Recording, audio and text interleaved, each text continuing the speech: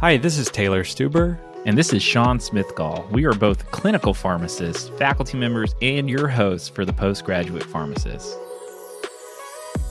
Welcome back, Sasso Squad, and any new listeners to another episode of the Postgraduate Pharmacist, where we're all about helping you separate and stand out as you prepare for postgraduate training. From current events to expert advice, we bring you up-to-date content every other Monday related to postgraduate training. Join the Sasso Squad today and follow us on Twitter at PG Pharmacist or Instagram and LinkedIn at the Postgraduate Pharmacist. And check out our website at postgraduatepharmacist.com, where you can get all of our latest content. If you love the show and want to support what we're doing, check out ways to spread the word on our website or buy us a cup of coffee. We could always use the caffeine. So, as you may have heard in our bonus episode, we had to take a quick break from our fellowship series, but we are in the process of getting some A-list guests on the show to really give you the hidden details. We'll pick back up with the fellowship series in about a month or so, and we promise it's worth the wait. But let's talk about the stuff we've got planned for today. Well, I'm pumped for today. We finally get to interview one of my favorite podcast personalities and talk about something I don't think we have ever mentioned on the show, teaching and learning curriculum programs. Definitely a popular addition to any postgraduate experience. And who better to help us talk about them than Dr. Allison Chung, who is faculty with Taylor and I at the Harrison College of Pharmacy, aka the fun coordinator for Mobile Satellite Campus. And for the first time ever, a fellow podcasting host of the Pediatric Pharmacist Review, which you can listen to on all major podcasting apps. So I love having another podcast enthusiast, but it's great to have you as a guest on our show today. Thanks. I'm excited to be here, excited to talk to y'all about the residency teaching and learning program. Well, from one podcaster to another, can you tell us what your show is about?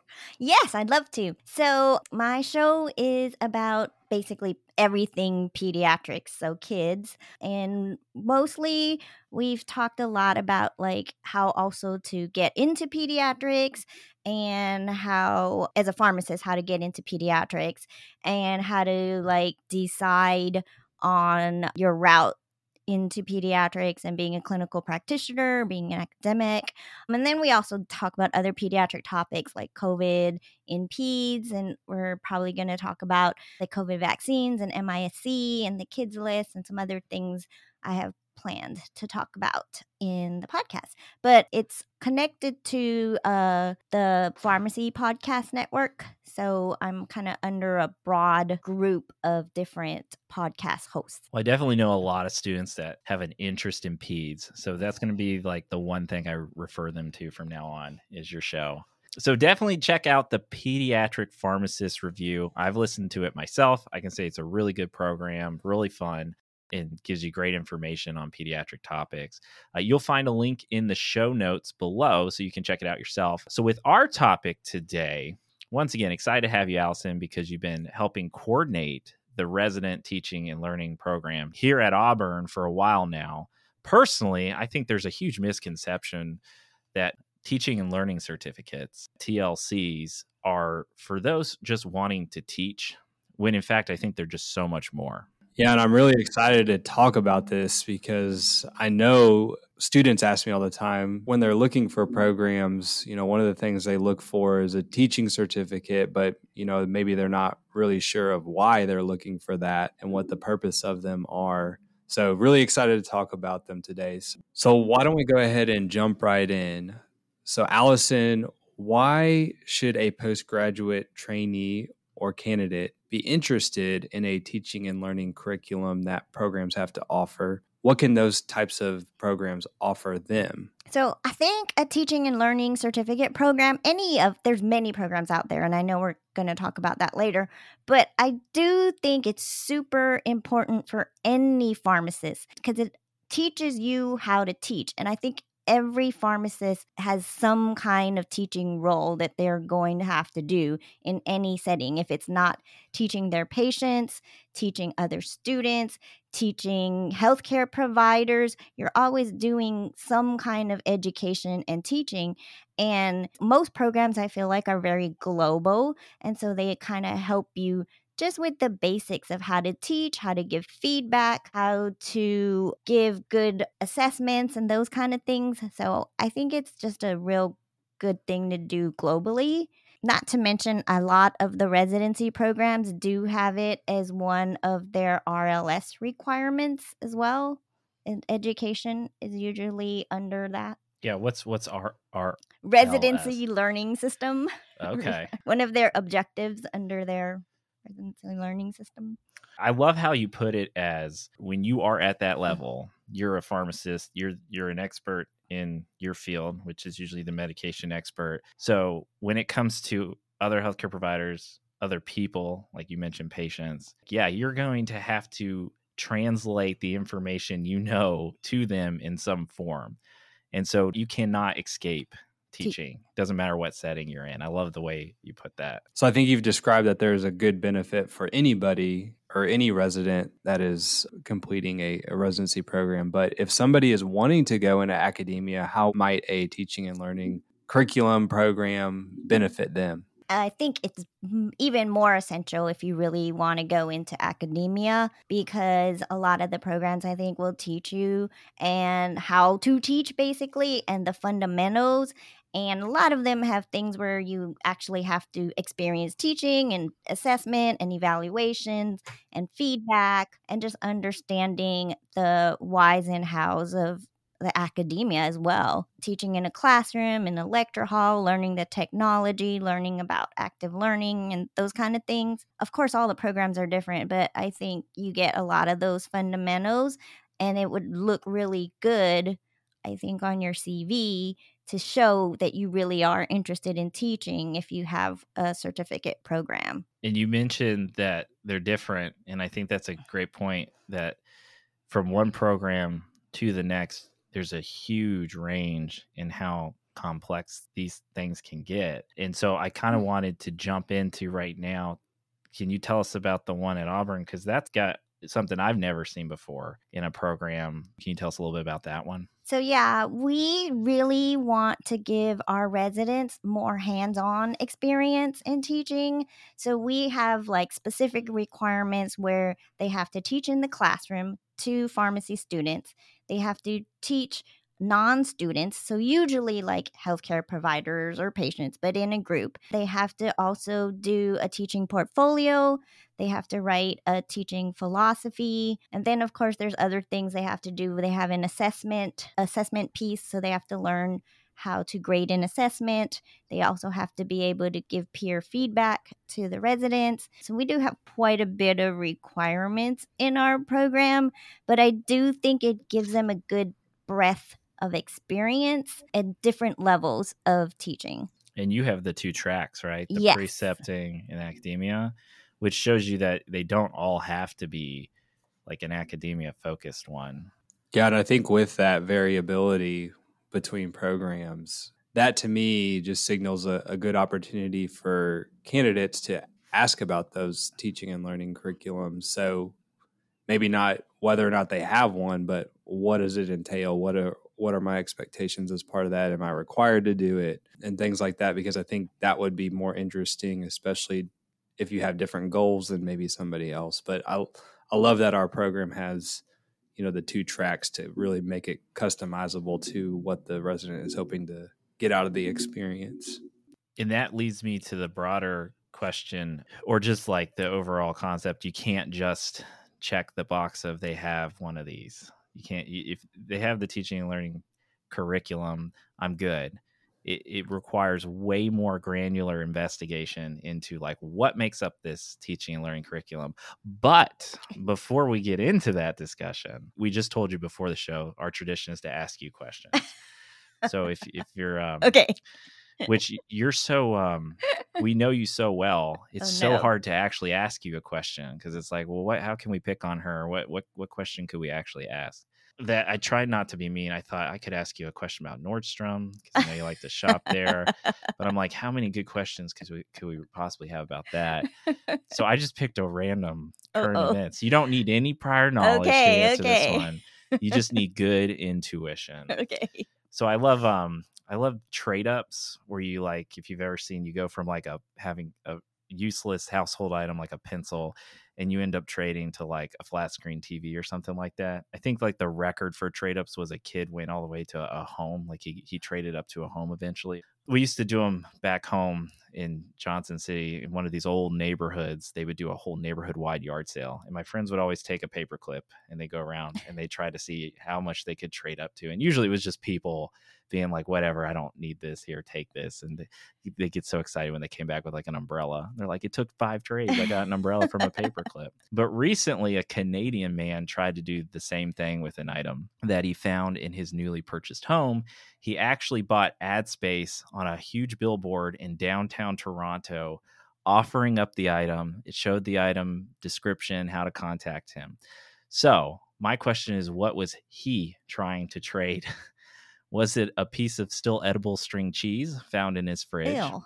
Was it the vintage Beatles White Album vinyl record from 1968? Was it a deck of bicycle playing cards complete with jokers? Or was it an ITT Kellogg 1955 Candy Apple Red rotary telephone? I have no idea, but I'm gonna guess. I'm gonna guess the deck of cards. Deck of cards with jokers? Okay. It's like the most boring of the answers. Yes. Yeah, I think the string cheese is a little too out there. Uh-huh. But if I had that Beatles album, I wouldn't want to trade it. So I'm Right. gonna go with the That's what I was with thinking. that too. red, the last one. The Kellogg 1955 Candy Apple Red rotary phone. Yeah. Kellogg does make rotary phones. I don't know if they make Candy Apple Red, but that is incorrect. It is also not the playing cards. You all were right with the Beatles white record. That wasn't it, but it was the string cheese. Ew. Had a still edible, still in its package, marbled string cheese. You know, the ones that are white and yellow. He had that. I don't know how much he paid for the billboard, but it's probably not a good use of money. Still no offers on it to this day. So I have a quick question, and instead of picking on Allison, I was actually going to pick on Sean. Good. I like that. Since he stumped us. He stumped me with a Top Gun trivia question a few weeks ago, so I'm going to try to get him back for that. His trivia question is about where the new Top Gun movie was filmed, but my question is actually about the original Top Gun. Who was the director of the original Top Gun? Was it James Cameron, Tony Scott, Joseph Kosinski, or Michael Bay? I don't think Michael Bay was directing movies back then. I thought he was more recent. James Cameron's an easy plant. I thought it was Tony Scott. That's going to be my answer. I have no idea. She thinks Dang Tony it, I'm going to Scott have to too. come up with some harder trivia questions because Tony Scott is correct. Yeah. Oh. Joseph Kosinski was actually the director of the new Top Gun movie. Was he Top Gun really? Maverick. I thought that name was, honestly, I was 50-50 between those two. Well, anyway, back to what we were teeing up before, the probably most amazing trivia session we've ever had, looking into these programs and what to look for. So what are some of the things that you might be looking for, or some of the things you should identify when you're evaluating each of these programs from one institution to the next? I think one of the things, like you were saying, is how hands-on are you really going to be in this program? I've heard of other programs where it's all online. You just go through like online sessions and watch like webinars and things like that. So I don't feel like you're getting a great experience by an all online either, because they're just telling you things. You really have to inquire like how active are you going to be in this program, and how active are the faculty involved in the program as well, because I know with our program we are very involved and very actively having oversight what the residents are doing, and we try really hard to provide them with feedback all the time and try to steer them in the right directions to find them really good activities to do to meet their requirements. So I think that's something you really have to inquire about. Like, is it just an online class? Is it just you go to a workshop for a day or something like that? Or is it like ours, which is longitudinal and you have to actually do specific teaching requirements and you have to get the feedback and the evaluations and all those kind of things? Do you know of a program that's not associated with the College of Pharmacy? Yeah, I think I have heard of some that are not associated with colleges of pharmacy, and that's a good point too. I would definitely find out who's providing the program. Like ASHP has a program too. Oh, do they? Yeah. Is there's one of like the online ones? I think theirs is the online one. Because that's what it just made me think of that when you said there's programs that do online webinars. I was wondering if maybe those are the programs that don't have a College of Pharmacy nearby, so they're like piggybacking on one of these more national programs that you can Right. access anywhere. Right. Yeah, I know ASHP definitely has one. I think theirs is all online. I'm pretty sure. Well, that's all great information. And I know we've kind of hit on this already, but I kind of want to just reiterate it again. So we've kind of talked about how it could benefit somebody who's going into academia. But if somebody decides that academia is not for them, they just want to work as maybe a clinical pharmacist, what do you perceive as the benefits for somebody to seek out one of these programs? I know Auburn's kind of unique in that they have the 2 tracks, and I think other places might as well, but it's just a general teaching and learning curriculum. What are some of the benefits that they might get? Yeah, I did kind of mention this before. I think anybody who's pursuing a residency probably wants to become more of a clinical pharmacist. So I would think most of them are at some point in time going to have students. Majority of clinical pharmacists, and I would think a lot want to have students as well. So I think you get a lot of good skills on how to deal with students and how to precept and what your roles should be and how to give good feedback. And as I said before, you're going to have to give feedback. You're going to have to teach people all the time. So just some of those, I guess, soft skills that you can get an experience and learn about and learn how to hone how you educate and teach your population that you're going to deal with, if it's going to be other healthcare providers or patients or students. I think that was one of my favorite things from the programs I've been in was learn how to deal with difficult students and how to challenge high performing students. Because it's just things like you can't fathom until you have one. Yes. Oh, yes, definitely. It's like you can't imagine what it's like until it's actually there in front Yes. of you, and you're like, oh, so this is what a student who's not performing well or difficult or doesn't want to be here, and what can I do about this? So I think that's like good to have those strategies beforehand.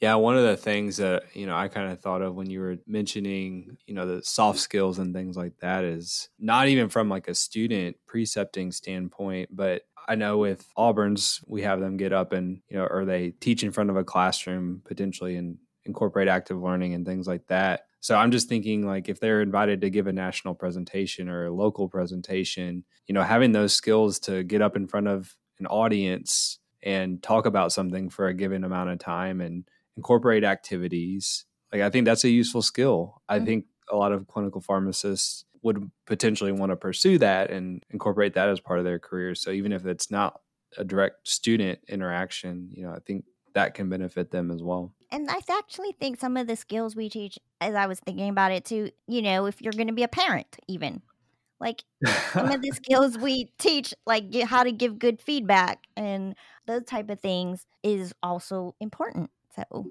it can. I'm going to go back through your the RTLP, the Resident Teaching and Learning Program, get some tips. Yeah, I do a feedback sandwich with Rosie all the time.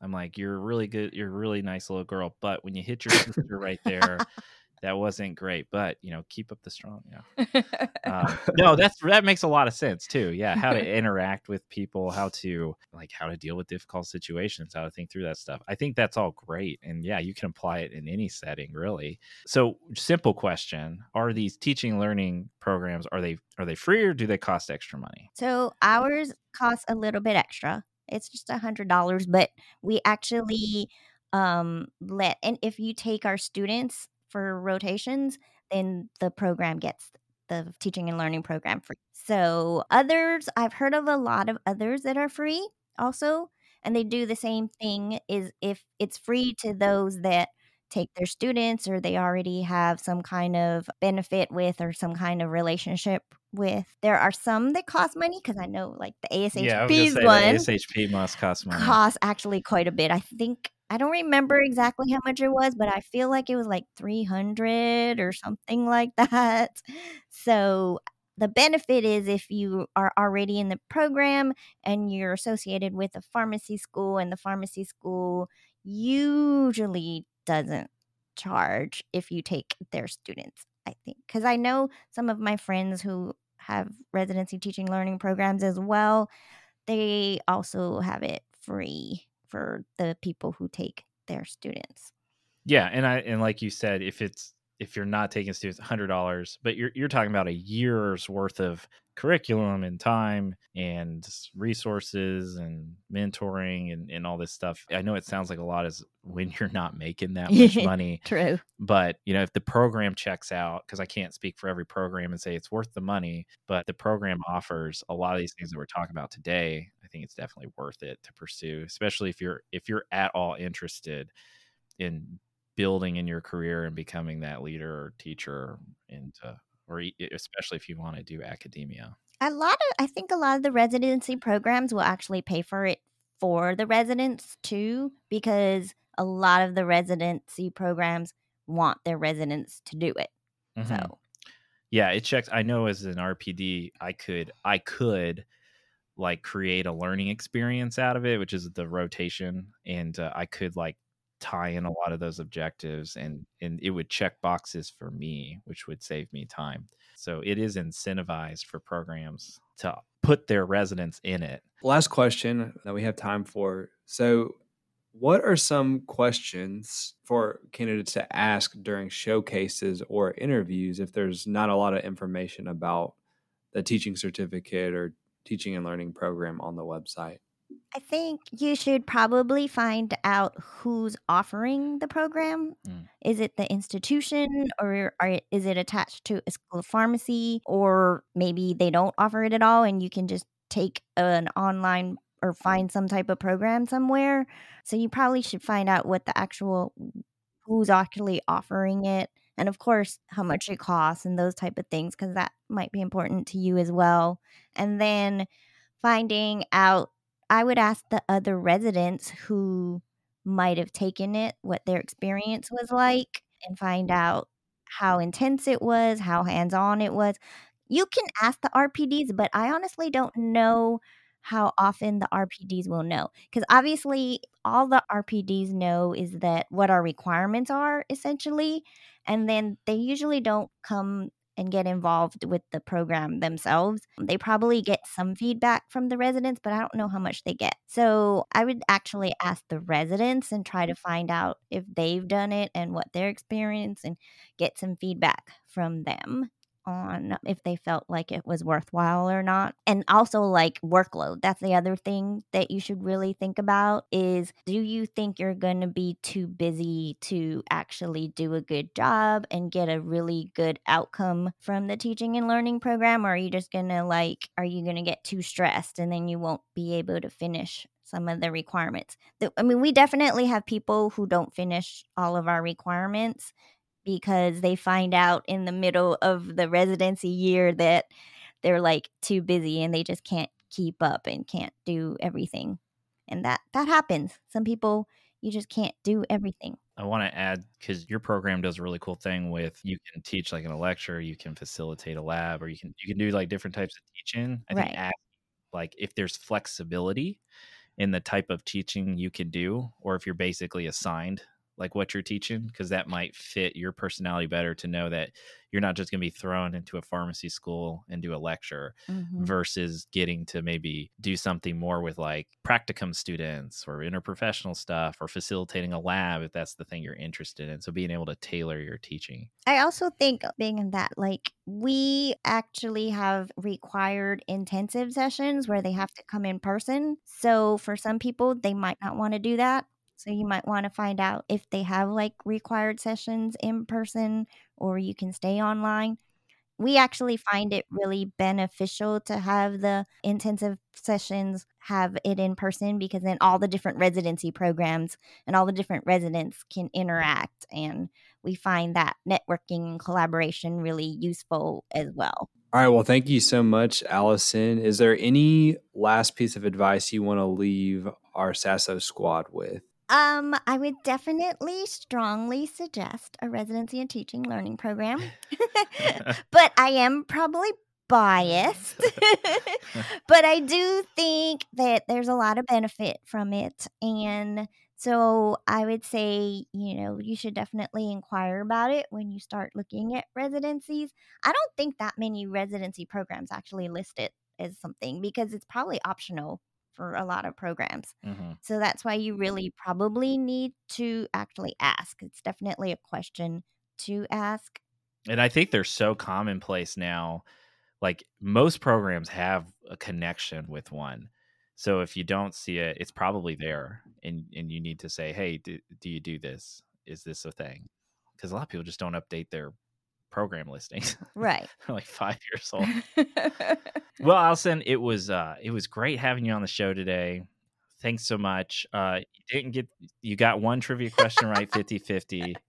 No, I didn't. So we'll have to get you back on the show sometime so you can redeem yourself and get them all right and get yourself some free swag from our store. Wait, there's free swag? If you get all the trivia questions right. You didn't Well, tell me that. I didn't want to pressure you, and thanks for being on the show. You're welcome. If you want to continue to hear up-to-date topics from us and our guests, please like and subscribe. You can listen to us for free on your favorite podcast app and check out our show notes below to see links and highlights of the episode. And remember, you can separate and stand out.